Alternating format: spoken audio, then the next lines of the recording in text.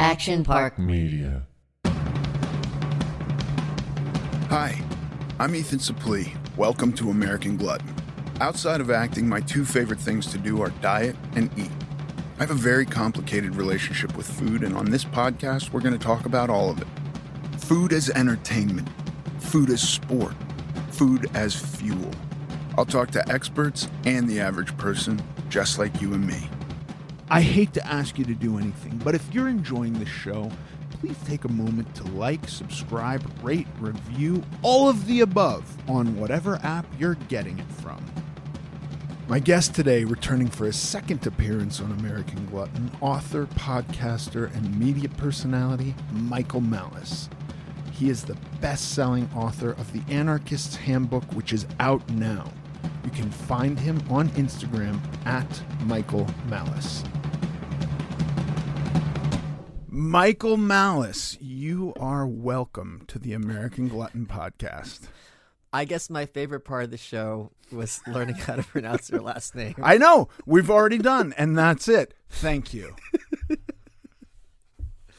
What has happened to you this year? What do you mean? I mean, you look fucking fantastic, and I thought you looked fantastic the last time you were here a year ago, and you have body dysmorphia, I have body dysmorphia. Yeah. These are real issues. Do you look at yourself and by the way, I think my favorite single tweet you've ever done is body dysmorphia is when the guy in the mirror is more jacked than you are. And you had a picture of yourself and you were fucking muscle bound in this picture. And I felt attacked by that tweet because this is my life. I look in the mirror and I'm like, well, certain angles are a disaster, but then certain angles I'm like, who is that person? The first time I got abs, I looked in the mirror coming out of a shower and I thought to myself, wow, that guy's pretty lean. Right. And I paused, and that was proof to me that I have a legitimate mental illness. Yeah. When you look at, and you know, mental illness can get severe. It can be mild. This is, as far as mental illnesses go, not that intense. But when you look at the mirror and have an alienation from that, and you realize, because you hear about growing up about like anorexics and bulimics, which is predominantly females, of course, young females, and when they're asked to, like, which of these silhouettes matches your silhouette, they'll always think it's like 2 degrees away and like heavier. And it's hard for people to understand what it's like to be unable to trust the mirror, because that's data. It's like, this is a thing of water, and we know it's a thing of water. What else is there? There's not even a discussion we had, but it's like, this is like my buddy Trey Goff. He has it too. He helps me out a lot. Like, he was looking really good at the gym, and he tells his coach, let's find another mirror with different lighting because the mirror's wrong. And we laugh because on paper, this is a crazy person, but emotionally, this is our reality. And I think I discussed this the last time I was on Rogan, and he was giving me shit for it.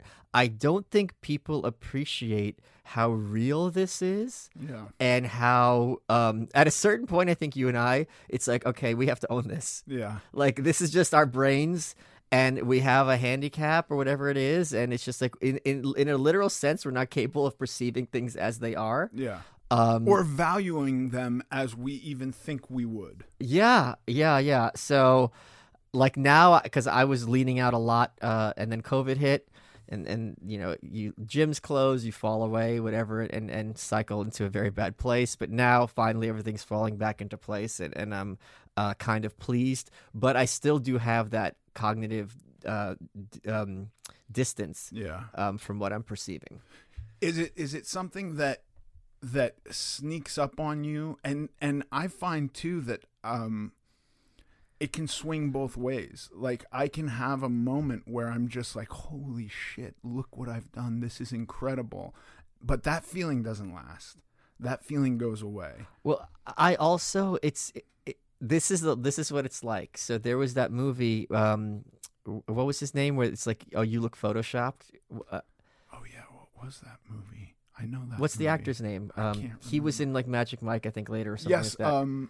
It's not Channing Tatum. Is it Channing Tatum? No, it's not Channing no, Tatum. It's the other guy. It's Ryan something. Yeah, Ryan Gosworth. Is that his name? I can't remember his name. And you look at the picture, and he doesn't have that impressive of a build by like, people who are fitness models, whatever. And you want to like yell at people being like, no, he's not actually in that great shape. Right. And then you realize, well, if everyone thinks he's in great shape, what's wrong with you? I'm the one who's wrong. Yeah. Because that's what great shape means, which is what people look at and they go, okay, this is an impressive build. So it's completely... Or like, I've had, like female friends to be like, oh, how does this look? How does that look?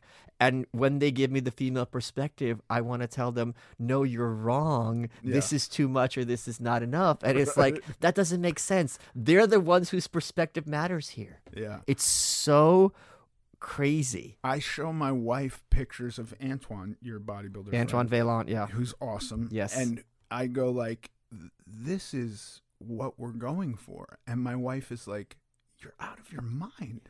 Like, you're actually crazy. And I'm like, no, but that's it. He did it. Yeah. What do you mean I'm out of my mind? Why shouldn't I shoot for that? And then I really look at what it would take, and it's like 10 to 15 years of only doing that, much more than I do it.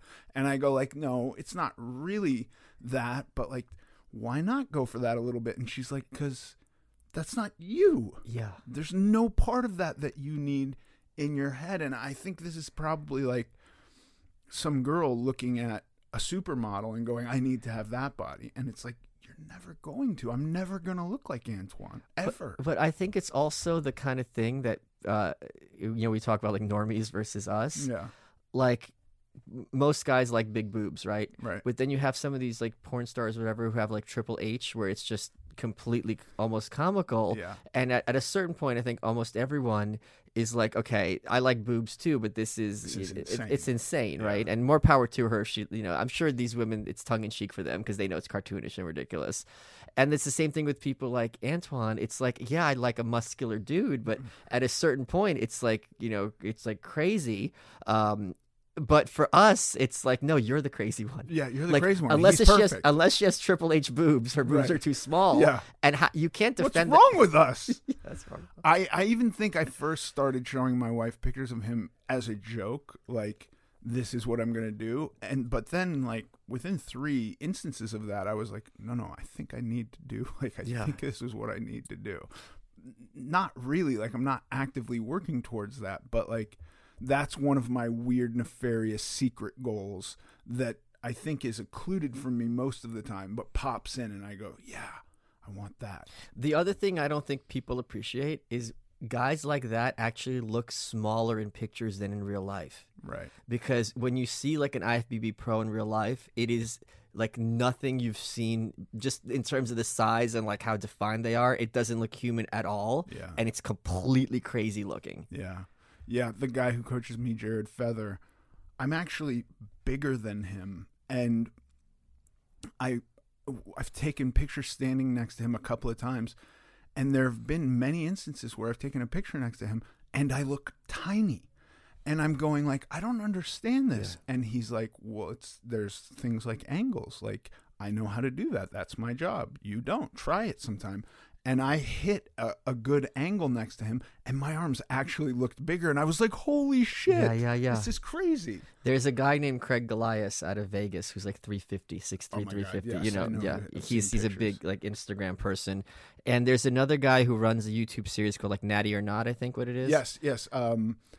He says bro a lot. He's Canadian. Yeah, that guy's awesome. And he did one on Craig. He's like, is this guy this big in real life? And he's like, 2 things. Yes, Craig is absolutely a beast, but like he's also the king of the angles. And he's like, if I'm ever out with Craig and I want to take a picture with him, we have to be there for 10 minutes because he's got to get every angle exactly right because he's trying to be the biggest guy on earth. So yeah. That's wild. Yeah, it's insane. We're absolutely insane. The mental illness is wild. Oh yeah. It's what can we say? I mean, and then there's the, like, I had a high sodium dinner and I gained 2 pounds and, like, my life is over. Oh, God. I stopped drinking soy sauce, which I love because the salt, the next day you're going to lose definition. Right. It's just like, wait. Okay, let's get this straight. Let's get this straight, Malice. You're gonna have the soy sauce, which gives you a lot of pleasure with dinner. You love sushi and soy sauce, right? You put on your rice, you enjoy it. The next day, you're not gonna be sleeping with anyone. No one's gonna see you shirtless. You're gonna lose your definition. 100%, like literally 100%. 2 days after it's gonna snap back, but you're still gonna be like, because in our brains, if you lose it for one day, what if It's gone? What if I never get it back? It could never come back. I honestly thought when I lost my leanness during COVID that I could never get it back. Yeah. I believed this. Yeah. And when you are looking at pictures of yourself and sincerely believe I could never attain this, that's another way that you are just a complete lunatic. Yeah. I did a series of pictures with my shirt off for the first time ever. It was a terrifically anxious experience for me. But leading up to it, my coach put me through protocols of like, today you increase your salt and water, and then that's a few days, and now you decrease your salt and you increase your water, and all this stuff. Basically, the whole point is so that like the day before photos, you are as lean as humanly possible. Yeah. All excess fluid is out of your system. So I'm going like no sodium for days. And I'm taking these pictures and like, holy shit, there's like real depth in my abs. Like I could lose a knuckle sticking my finger between my abs. And then you come out of it and you're again allowed to have salt, and you've been cutting, so you're increasing your carbs to maintenance and all of this. And suddenly that depth is gone. The panic. It's shattering. The panic attack. It's like I've failed, and it's all completely fucking normal. You notice? It's fucking crazy, dude. It's like when you're having a great relationship and you have the first fight, and then she like leaves and she's like, I need some time to myself. Like, no, come it's back. Over. Bring it back. Let's go back to yesterday. Yeah. It's crazy. It's crazy. How do we beat this? I don't think we do. Well, I don't think we can. What are the mechanisms you use just to get through it day to day? I have to have a crew of people, including you. Yeah. Because I'll look at a photo and I'll say, I have a friend, Jake Allison. He's Canadian. He's on Instagram. Is a stronger, but with the number 5 instead of the letter S. He's just a complete ant. He's like breaks world records, but he looks like a kid. And he just got annoyed with me because I sent him a pic and I go, I think this looks pretty good by normie standards. And he goes, okay, you need to stop saying by normie standards. Like you're like in your 40s, like you're like an author and a podcaster. You're not a fitness personality. Right. You're not trying to be an IFBB pro in your board shorts. Like this looks good. Shut up. Mm-hmm. But like it's not it's like people think, I think they think that you are looking to others for validation. I'm looking at them for actual data. Yeah. I'm like, okay, this is my perception. Is my perception in line with reality? And you or my buddy Trey, who I mentioned earlier, or my buddy Jack, they'll be like, no, this looks really, really great. Yeah. And but it still doesn't register. No, but fully. It doesn't register, but do you find it necessary for those groups? Because I think those are really important on for data on any kind of goal, like to have actual data coming in to also say like, I see your chipmunk cheeks coming back when you're in the midst of a bulk or in the midst of like all the gyms are shut, and like that data is important too. Oh, for sure. But I also think it's really helpful to have someone in your corner who's even crazier than us. Right. So I'm sure your coach like gets off on like transforming people's bodies, like, and it's like this kind of almost like Saw. It's like, what can I carve out of this, like this body that had been there previously? So when you have someone who's even crazier than you, it's really helpful, because they get even more fixated, and also then you can outsource instead of being the thing that's really bad about lifting is you're told contradictory messages. And you don't have the wherewithal to figure out which is accurate. So, for example, we're told you have to give 100% at the gym every time, but you're also told don't injure yourself. Right. Well, if I do that next set, am I going for 100%, or have I passed 100% and now I'm just going to pull something? Yeah. And you're not going to have the capacity to know. So it's very useful to have for example, I'm here in LA this week. The gyms are closed.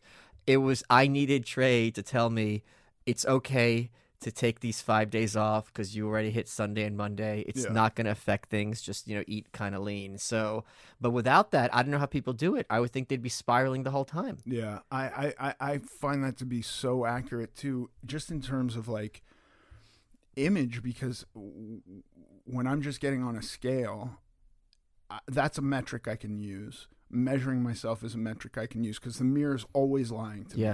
I'm in a constant battle with the mirror. I can't see it, which I think is also normal since it's happening so gradually, and we never have a perspective shift. We're not sitting Shiva and covering the mirror for the entire duration of our diet to have some big reveal and go, look at the change. Regimen. What? Regimen. Yes, regimen. Women have diets. Regimen. I had trouble saying it. That's right. You didn't know how to say it. French. I became Antoine. But like, feedback is really good in those terms. Oh, yeah. From somebody external who's going like, no, I see progress. Here's what I see. Here's what you're doing. This is the right track. Especially if they can understand the kind of garbage that we have in our heads. Well, also when they're like, I understand why you think you look like crap. Yeah. So instead of being a cheerleader to be like, no, your distress is valid and you're gonna have to suck it up for 2 weeks, that's also reassuring, as opposed to, oh no, you're silly, you still look great. Don't tell me I look great because I had soy sauce yesterday and I know what I looked like yesterday and I look worse today. Right. I do think though that the way you and I are, like, I might be able to notice that in you, but I do not think 99% of the general public would. Oh, I know. Yeah, but at the same time, those normies think doesn't matter. Think Ryan, whatever his name is, I already forgot his name, is photoshopped, so they're out of their minds. Right. It doesn't matter. Yeah. And they think that's that's as good as Antoine. Right. Well, yeah, it's photoshopped, not humanly possible. Right. Yeah. It's amazing. It is. How did you get through quarantine? And quarantine in New York, which was very severe at some point. I got a couple of pairs of weights. I did the best I could on my kitchen floor. It was really bad. Yeah. It was really, really rough for a few months there. I'm not going to lie, because I was like at my peak right when it hit. Yeah. And I honestly, I think I've blocked it out. Like, I don't even remember what I had to do, but I knew it was a nightmare the whole time. Yeah. Listen, the biggest victims of COVID are us. It's not grandma. Sorry, grandma. Right. She's free now. She's not in pain. Yeah. I'm still bearing the scars of this great tragedy. We talked a lot on the phone during that time. Sure. I remember at one point you had found somebody, I think it was even a stranger, who had left town. Yeah. And had a gym in their home, and you were like, I got it. No, she lent me her weights. She lent you her weights, right. You went and picked up her weights. But there's only so much you can do with a kettlebell and 250-pound dumbbells and 240-pound dumbbells. You're not doing deadlifts. You're not really doing. You could do goblet squats, I guess, but that's pretty much it. So, and you certainly can't have increasing hypertrophy because it's the same weight week in and week out. Yeah. Was there any part of you that had the like, I'm just gonna relax into this and not think about it and go the other direction? What do you mean the other direction? Like, just eat whatever I want, not work out. Oh, okay. The idea of eating whatever you want never entered my head as a hypothesis at all. That was never, oh my God, no. Not an option. The other thing that is frustrating for me, it's not frustrating, this is just a fact of life. My dad is very, very heavy, and he's got this big, like, pumpkin head. Like, he looks like a Gamorrean guard. Like, there's like no neck and it's just this big spherical head on his big fat body. My mom is still like 110 pounds, right? So she's very like, she's got that like triangular face. So when my body fat reaches a certain point, not only do I get jowly, it's also very aging. Right. If people look at me when I was on Reuben or things like that, dressed as Tulsi, like, I have that haggard look. And as soon as it's like overnight, when it drops and I get the cheeks hollowed out, I look 20 years younger. Yeah. And people are like, oh, you've had work done or whatever. I'm like, no, you can even look at my show week to week. I had work done overnight, no bruising. Yeah, but you could even see how it's just every week I'm on my show, and you could see how the face changes very gradually, and then gradually and then suddenly. So I'm at the point now, thankfully, that I'm getting the hollow cheeks again and looking my age. And it's because, and this isn't me having body dysmorphia in the mirror. It's very helpful when all the fans in the comments are like, what happened to Malice? He looks like an 80-year-old lesbian. And I'm like, I'm trying to look like a 40-year-old lesbian. Right. That's the goal. Yeah. That's as good as it's going to get. Yeah. How, do you think that the climate of body positivity is a net negative or positive? I think it's a huge negative in the sense that I don't know if you have these issues that we do that we're reachable. Right. And I think it's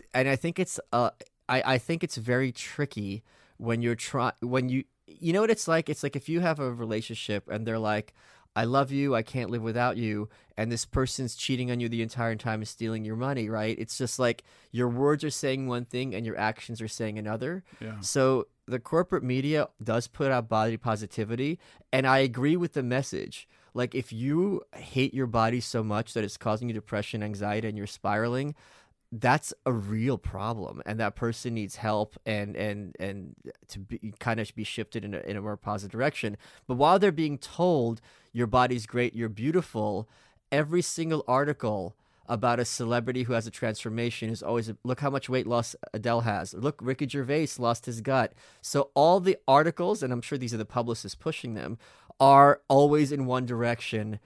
Their affirmation when the person loses weight, right. But they're never like, this person gained weight and they look great. Right. So it's really like talking out of both sides of their mouth. And of course, that's even more insidious because now when that person is heavy and they're being paid a compliment, they're thinking, you're just saying this to be nice, but you think I'm disgusting. So I'm glad I'm not a female, because one of the things there's two things I don't go after people on Twitter at least, and I'm pretty vicious.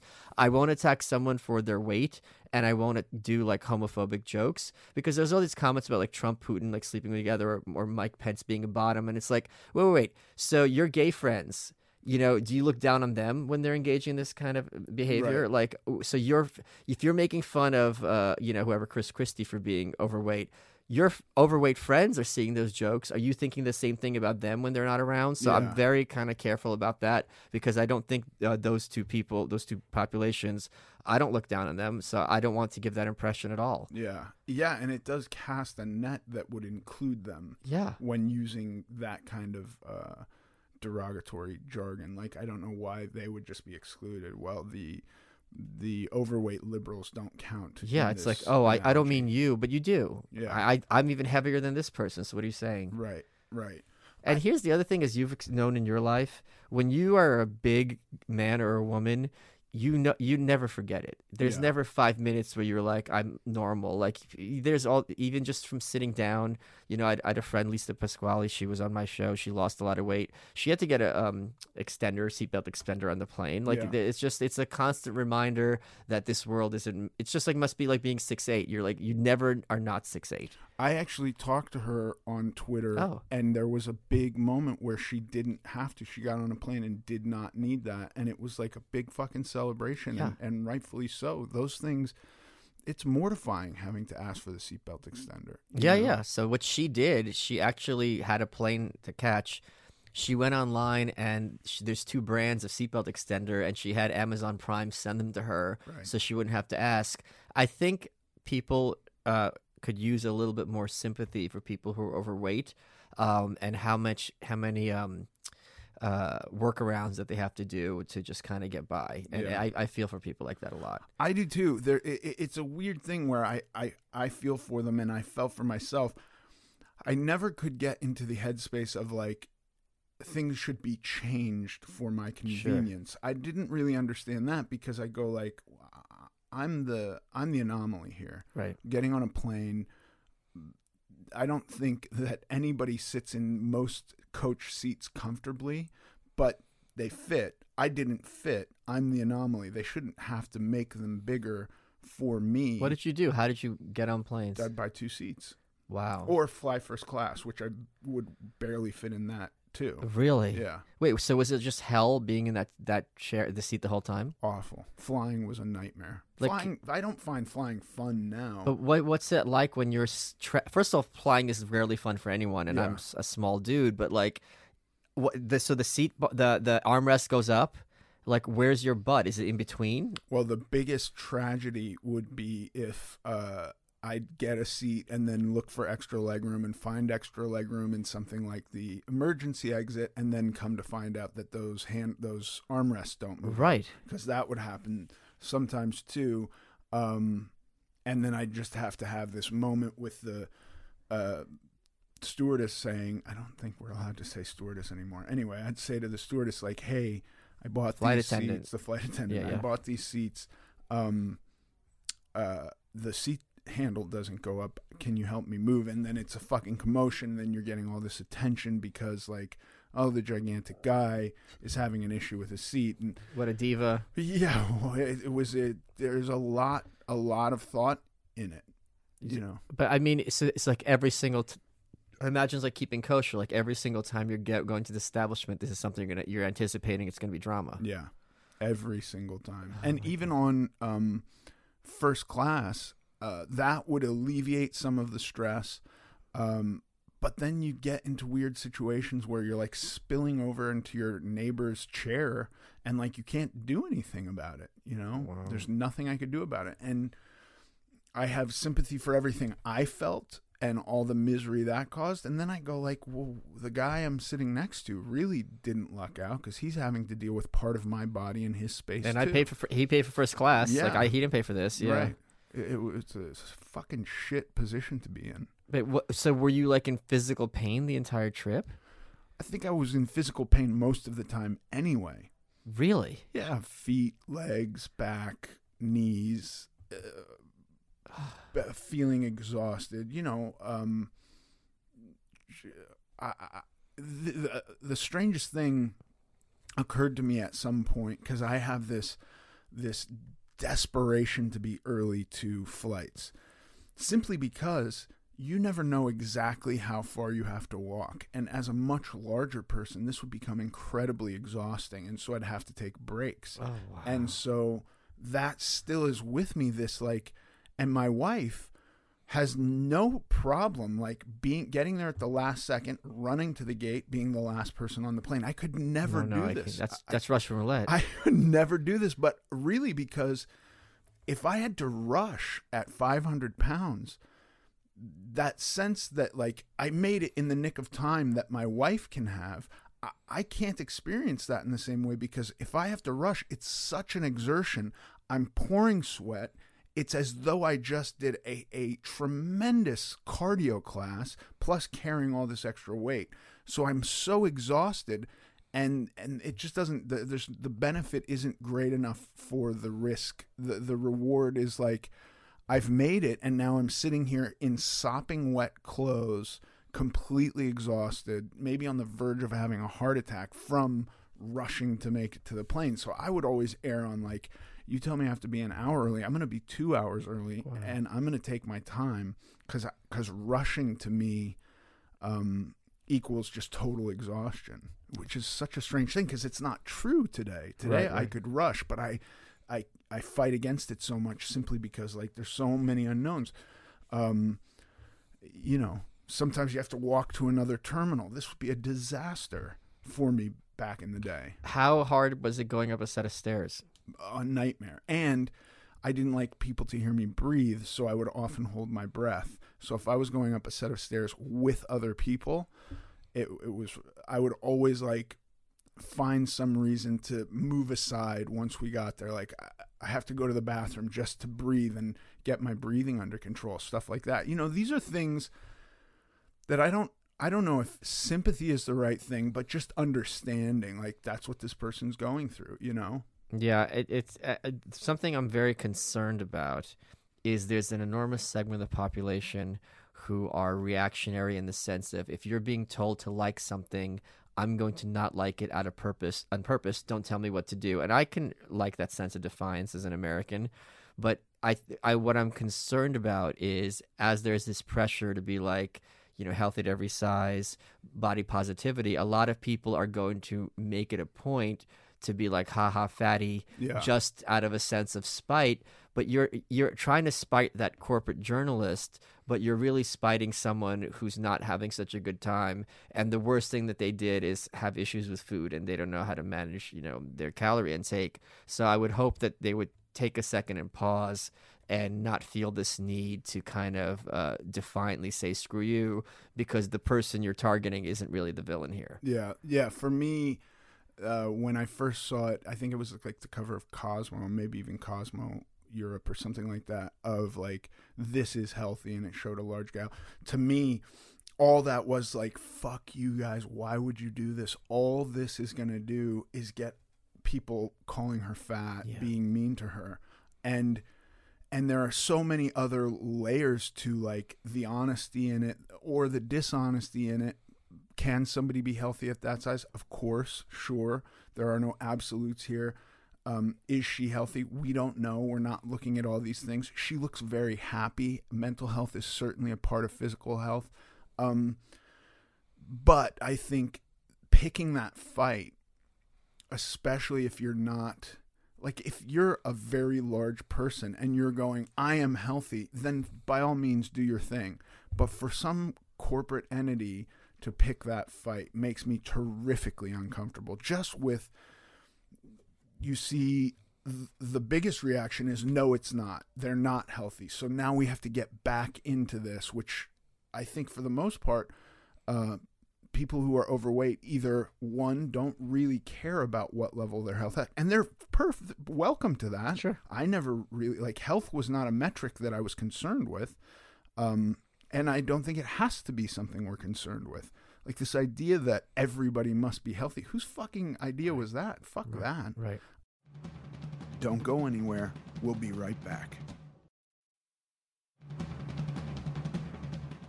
But then the other one of like, people just saying like, fuck you, fatso and stuff. It's like, why start? Why pull that Band-Aid off? I don't think it's necessary. Yeah. And there was this, it's, when you look at what it's like growing up for people like this who are taught maybe bad eating habits at home, where their whole family's heavy and they think it's genetic.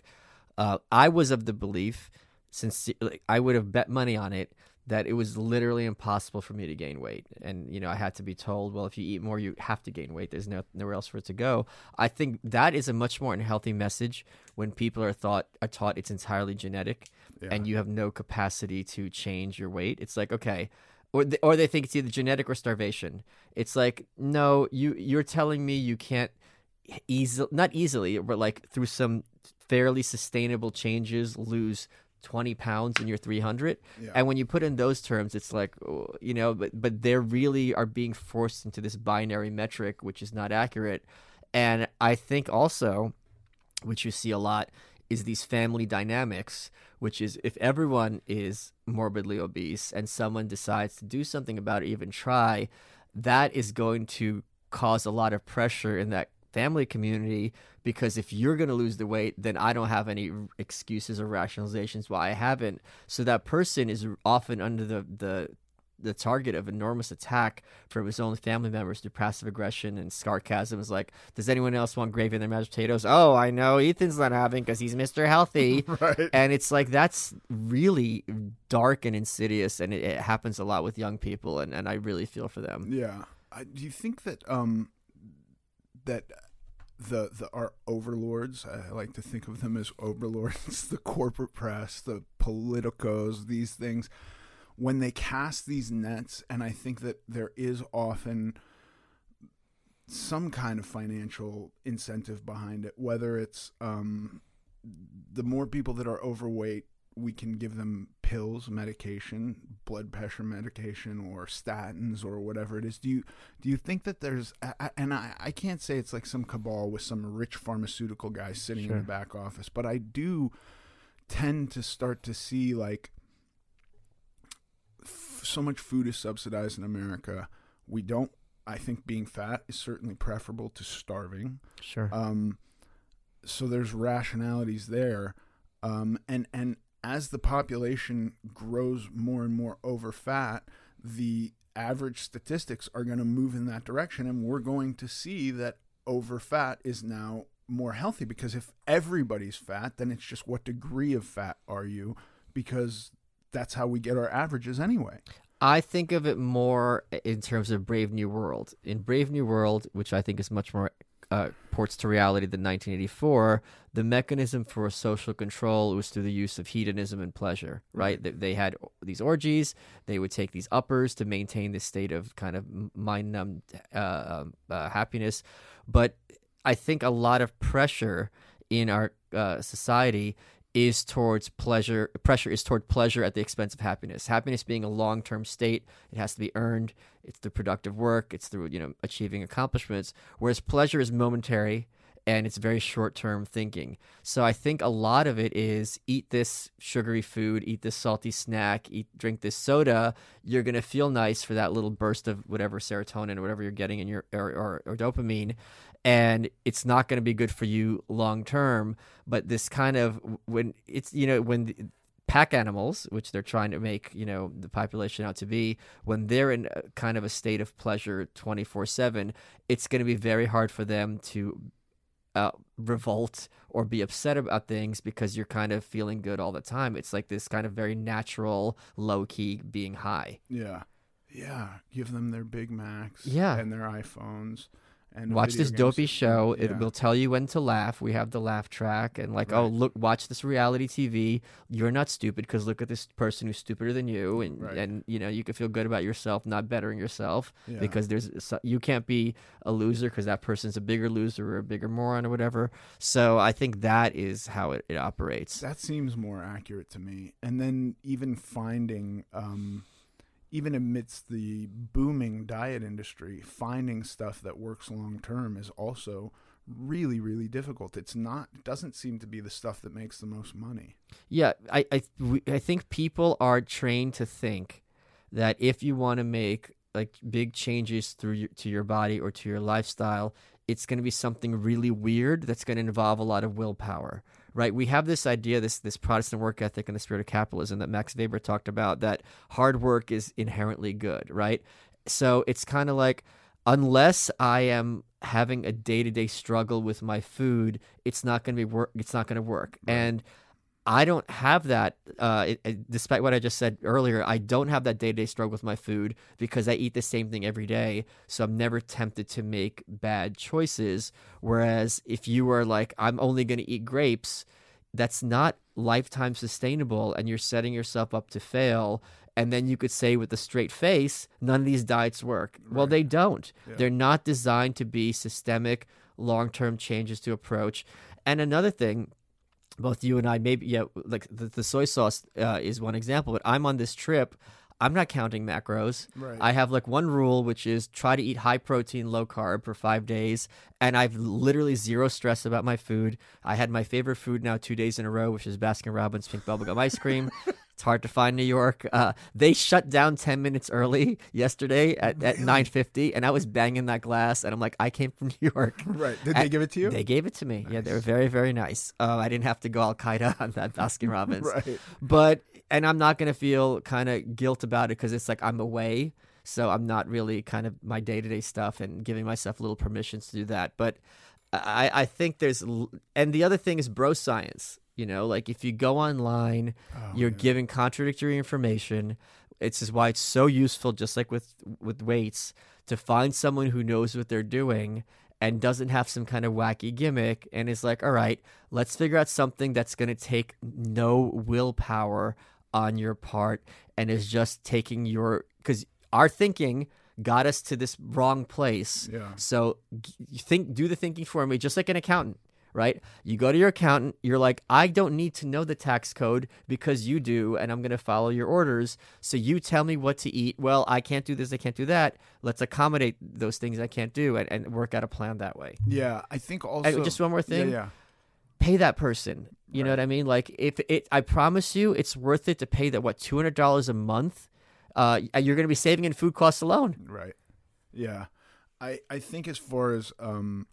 the necessity for hard work and the feeling of accomplishment through that, anything anything we've done for a long time that we want to undo is going to seem like it's hard work at first. But then if you're really talking, and I do really appreciate your use of regimen instead of diet, because I think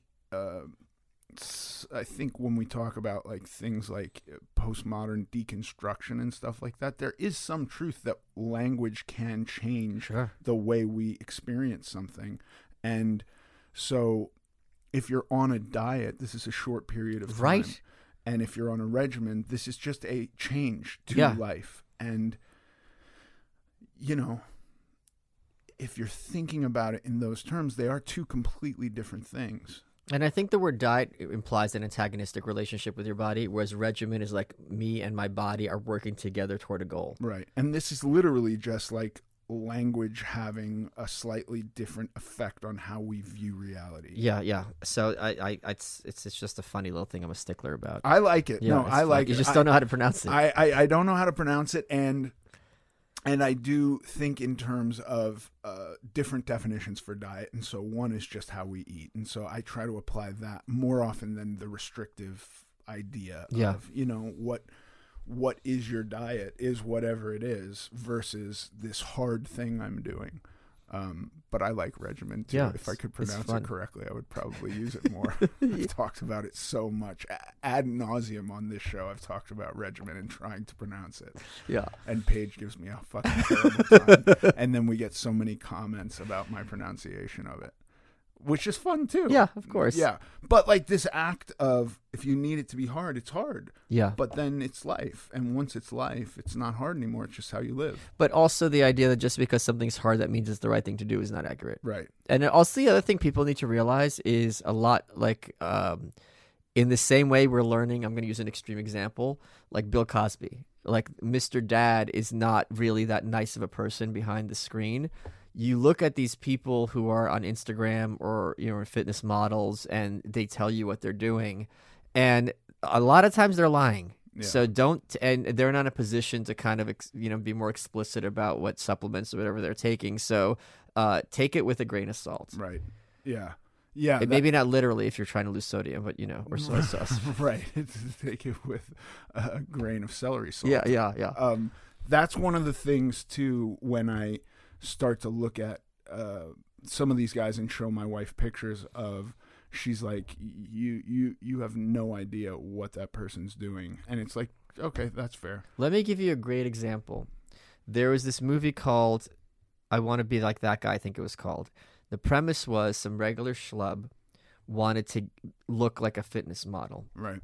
And I forget the guy's name who was his coach, but the guy was an IFBB pro, like jacked out of his mind. And he insisted that he's a natural bodybuilder and has never used steroids. Now, anyone who has even a rudimentary knowledge of human anatomy takes one look at him and go, it's not even remotely close to humanly possible, even if you hit the genetic lottery, to look like this without using gear for a long period of time. And I thought, okay, this guy is a con artist, and it's really kind of, and the guy believed him. The whole movie is the conclusion of this documentary, which is so stupid, which is like, well, he's just genetically lucky. There's nothing I can do that would make me look like him. And it's like, But I saw another interview with this bodybuilder coach, and they asked him about, and he goes, well, there's other athletes who kind of live this natural lifestyle, like this one, and Ronnie Coleman, who was 8-time Mr. Olympia. I'm like, okay. They tried to say Ronnie Coleman was natural? At that point, he's just basically being he's just, the mask is off, and he's just trolling. He's like, if you think Mr. Olympia, the biggest man on earth, is just not using gear, like, I don't know what to tell you. So that was as much as he, I'm sure, could let the mask drop, because there is, I think, an enormous stigma when people are doing any kind of illicit substance, even though it's pervasive in sports. It's just really funny. Like, people understand, like, virtually everyone in these competitive sports is using something, but then they'll think of like a bodybuilder whose only job is to get as muscular as possible. They're clean. Yeah. And it's just like, okay. Right. It is, but that's where guys like Derek and More Plates, More Dates comes in handy, because he offers such comprehensive knowledge in stuff like that. So I think it's true. A lot of the stuff we see online is total bullshit. But then you can find stuff where the guy's like being as honest as humanly possible too. Yeah, and trying to dissect other areas where you can get honesty. I think if you ever look at anybody who's giving you advice that doesn't seem like it could give logically long-term sustainable progress, like, why even pay attention to that person? Yeah, but I think we're so trained to take things at face value. This is the people who would have told you in the 60s that they know Liberace's straight because have you ever seen him with a man? So how do you know, right? So it's like, have you ever seen Ronnie Coleman, taking steroids? You haven't. So how do you know? Maybe he's just, there's got to be one guy who's luckier than everybody else, and like, kind of in the industry, people just like, I don't even know how to begin talking to you. Like, Liberace, really? But like, that's just kind of the mentality, because using these substances is bad. This person is good. And therefore, another one, Kristen Nunn, who I mentioned on your show last time. I forgot if I told this story. She's a female bodybuilder. She looks absolutely amazing. And she had a post on her Instagram where she's like, do you think I use gear? And all her fans are like, no, Kristen, you're just using hard work. And she never claims otherwise. You know what I mean? Like, for a female to get to that level, and more power to them if they're being healthy about it and using it in a kind of educated way. But they will tell her to her face, when she's not denying anything, no, you don't do that, because only bad people do that. Right. It's like when we were kids, if you knew that some celebrity was a stoner, like, this would be deal. Like, it would be a big deal. And now it's just kind of that edibles and all this stuff is legal. It's gone out, like it would be less shameful to be like, I went to rehab, than that I'm a recreational pot smoker. It's just like, you're going to rehab for serious stuff. Yeah. So it's very odd what's allowed and what's not allowed. But I think there's also a ton of like really misconstrued data out there too. Like, there was at one of my kids' schools, there were kids who were taking weight gainer shakes that had creatine in it. Okay. This is not a steroid. Creatine is not a steroid. Remotely. It's an amino acid. Yep. It's completely natural. I've looked at it a lot and not seen anything where it doesn't say like 5 years at 5 grams a day is 0 problems associated. And there are outliers, certainly, but broadly, this is a fine thing to take for anyone. No studies linking it to any problems at all. And yet the teachers got pissed off and took this away and said the kids were not allowed to have it without a doctor's permission slip. And I go like, I'm talking to my kids going, creatine? I think creatine's fine. And they're like, no, it's bad, Dad. Creatine's bad. But so I just think there's a lot of stuff out there that people have no real understanding of. And I think that's also by design. In Sweden, there's they stop, please double check me because I could be talking out of my ass, but I think I'm 90% sure. They stop like bodybuilders in the street and they can test them. Like, because they're so anti the use of like steroids and testosterone. So it's just a crazy kind of culture over there. Really? Yeah. There's this one guy, I forget his name. He's just jacked out of his mind. I follow him on Insta and he complains about it on his thing. It's like, why are you harassing me? The cops are pulling him over and giving him blood tests. Yeah. And or urine test, whatever it is. I don't know. I don't have any. If they catch him, does he go to jail? I don't know what happens. Like, wow. Please look this up because this is. I wish I knew more about this before I brought it up. Yeah, I mean, I can't wait to dig into that. That seems wild to me. Yeah, and I mean, now there are centers, I think, at least in Oregon and California, where like if you're 15 years old and trans, you go in and they give you gear. But that's what people don't understand. Like, we talk about trans people using hormones. Like, steroids is testosterone. So anyone who is F to M is on testosterone, is on steroids. Like, that word hormones has a positive emotional connotation. The word steroids has a negative emotional connotation. It's literally the same thing, right. But like, people can't wrap their heads around it because this is something that people take and then they beat up their girlfriend or they become these kind of football right. player meatheads, whereas this is something that helps someone transition. Everyone has testosterone, so it's a very weird and also I think in a large part, this is because of sports. Yeah. Right. They don't want people, understandably, to be taking long, because if you're using serious stuff for a long time, I think that is very clearly has deleterious effects on your health. Sure. Ronnie Coleman, who I just mentioned recently, was 8-time Mr. Olympia. He can't walk anymore. He's got these crutches. Now, it's really interesting because you watch the documentary on him, they don't mention gear at all. Yeah. And it's just like who you fooling? But that's I've been looking Generation Iron. I follow them on Instagram, and the past couple of days, every day, bodybuilders died under 60. Oh yeah. Dallas McCarver is another one. Because when you're at that level, a lot of times they're taking, what is it, HGH, but you also need to take insulin. And if you mess up the insulin, you could die. They're really playing Russian roulette at that level. I saw Rich Piana is another one who he died. These people die very, very young. Insulin's but it's also the having craziest fucking thing that anybody would want to take. But it's also the level of muscle mass in proportion to your heart. So even if you're just 400 pounds of fat or 400 pounds of muscle, it's not going to be 400 pounds. It's still going to same stress on your heart. It's going to be a stress. Yeah, this is a wild thing. In sports, I really like this analogy that pro wrestling was the most legitimate sport because it was so obviously fake. Right. And then I think about my experiences with sports, what Lance Armstrong meant to me. I thought you were going to say Remember the Titans. Well, yeah, completely different. Completely. I mean, that was a whole other period in my life where I just didn't care about sports at all. I just wanted to exist in pure gluttony. But Lance Armstrong gave this message of hope to so many people, and I went to a bunch of Live Strong events, and it was so positive, and he also was so entertaining that he got me interested in cycling.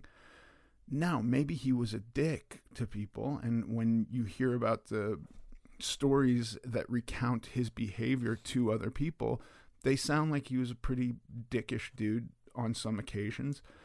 But the use of PEDs for me, when you look at how many other guys got popped that were around him, it was like anybody who won in those years was using something. Yeah. He had the best cycle or whatever, and I don't know. I'm not mad at him. Well, I'm mad at him that he made it out to be just hard work. Okay, fair. And that's giving people, a lot of these bodybuilders who are the Gymshark guys, right? They all have to claim natty. Is that true? Yeah. So if you look at them on Instagram, these guys look amazing, very young, very kind of cut and just superhuman. And they all insist that they're not using anything. And they will tell you with a straight face, well, you've never seen me inject anything, blah, blah, blah. It's yeah, Liberace, I've never seen you with another dude, but at a certain point, this just becomes a function of anatomy. Right. So I think that is and since they're young and they're talking to young guys, I can understand the kind of why it's important not to encourage young people to use drugs that are going to kind of screw them up. Possibly they're not going to have the capacity, or at that age, especially when your body's still developing, it might be dangerous. I don't know. I'm not a bodybuilder. I don't know about this stuff that much.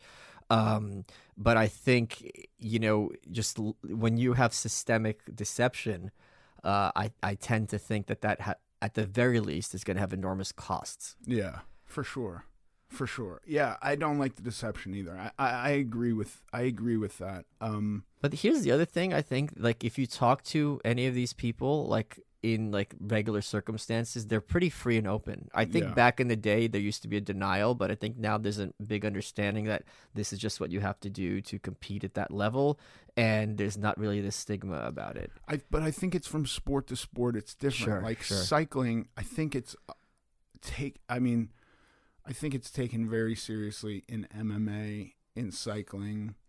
But are we saying that football players are being tested as vigorously as people in Europe cycling or as UFC players? I just don't think they are. Well, even if they are, I think that's when you have the coaches or the fitness coaches are there not because they are particularly good at fitness, but they're the ones who know how to work their way around the test and are good chemists. Yeah.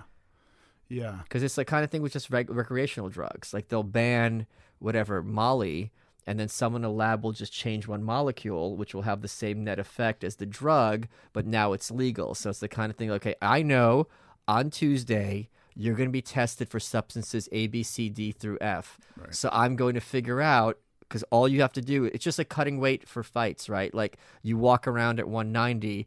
I know on March 1st, 10 a.m. I have to be 170, but I could be 190 that afternoon and I could be 190 now.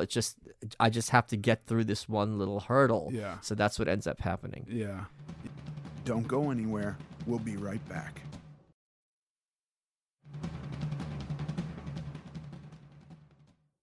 I just recently got blood work done during COVID, and I'm sitting there with I am vascular, and she's trying to find, the right spot. And I'm sitting there, I'm like, this is the one thing I would think my vascularity is of use for. Yeah. Like you can see them pretty clearly. And it was horrible because I'm not a fan of needles, to put it mildly. Not that I have a huge phobia, I just don't like it.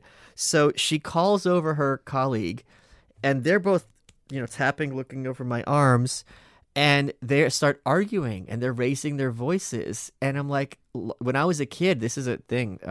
If you're too tense when they're trying to draw blood, your veins and arteries tighten, and it doesn't flow. Like the body's amazing.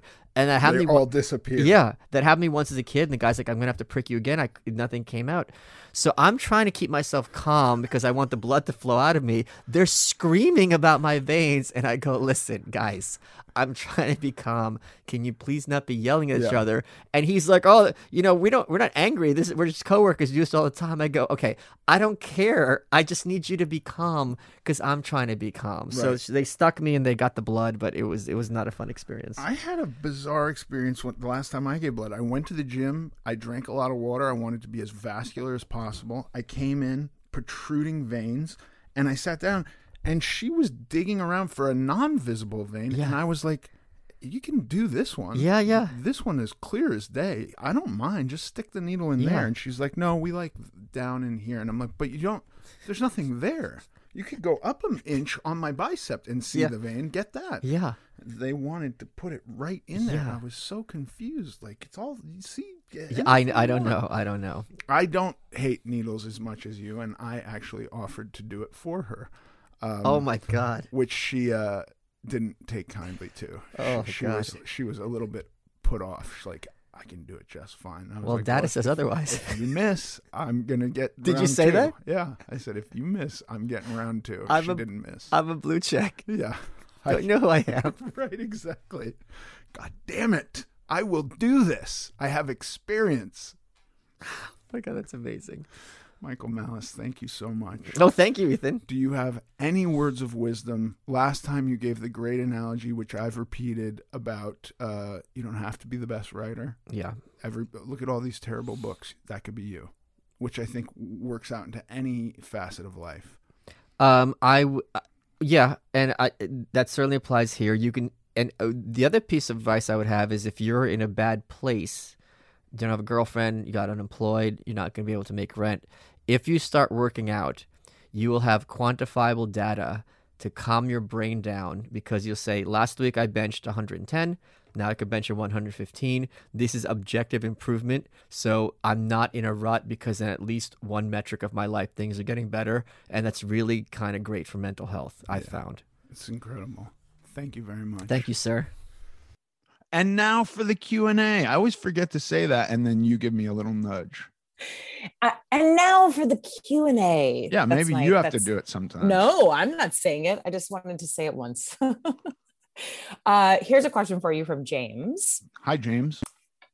James says, my question is about maintenance periods. I'm a UPS delivery driver, maintenance, which you talk about a bunch.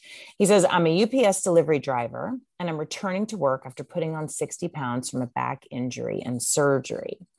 When I meal prep and eat responsibly, I lose 3 to 4 pounds during the work week, which is great, but I don't know how much longer that will last. Could my weekends be a long enough maintenance period, or do I need to figure out how to eat way more during the week? Okay. Good question. A weekend is not a maintenance period. So I would look at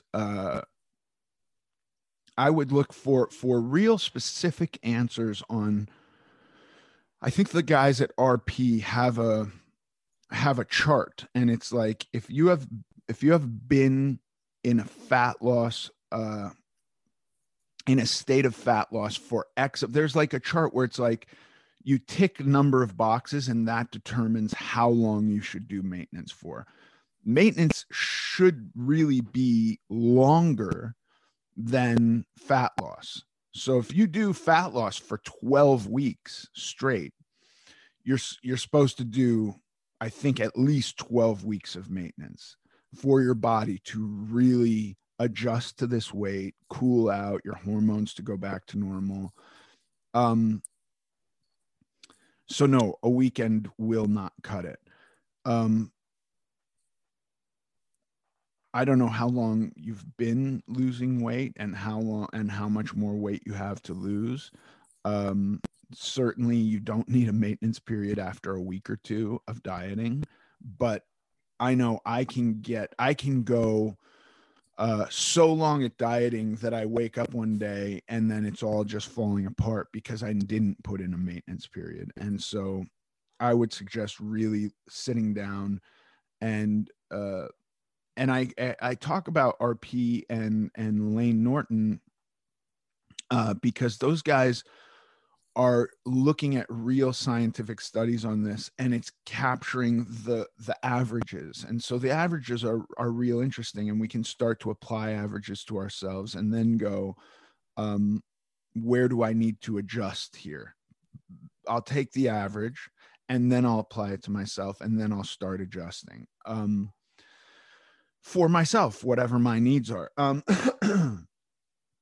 So no, a weekend is not long enough. It should, like, proper maintenance should be at least as long as, especially if we're talking about massive fat loss, should be at least as long as you're dieting, as that portion. Like, you're going to do 2 months or 3 months of fat loss. And look, if you have a ton of weight to lose, it doesn't have to be exactly that. But I think 10 to 12 weeks is, I believe, what they recommend as the minimum for a maintenance period. So that's what I have to say to that. Thank you for your question. If you have a question you would like me to talk about on this show, please submit it to AmericanGlutton.net. Thanks for listening to this episode of American Glutton. I'm Ethan Suplee, and as always, joined by my chaperone, Paige Dorian. Follow us on Instagram at American Glutton Podcast. Sincerely.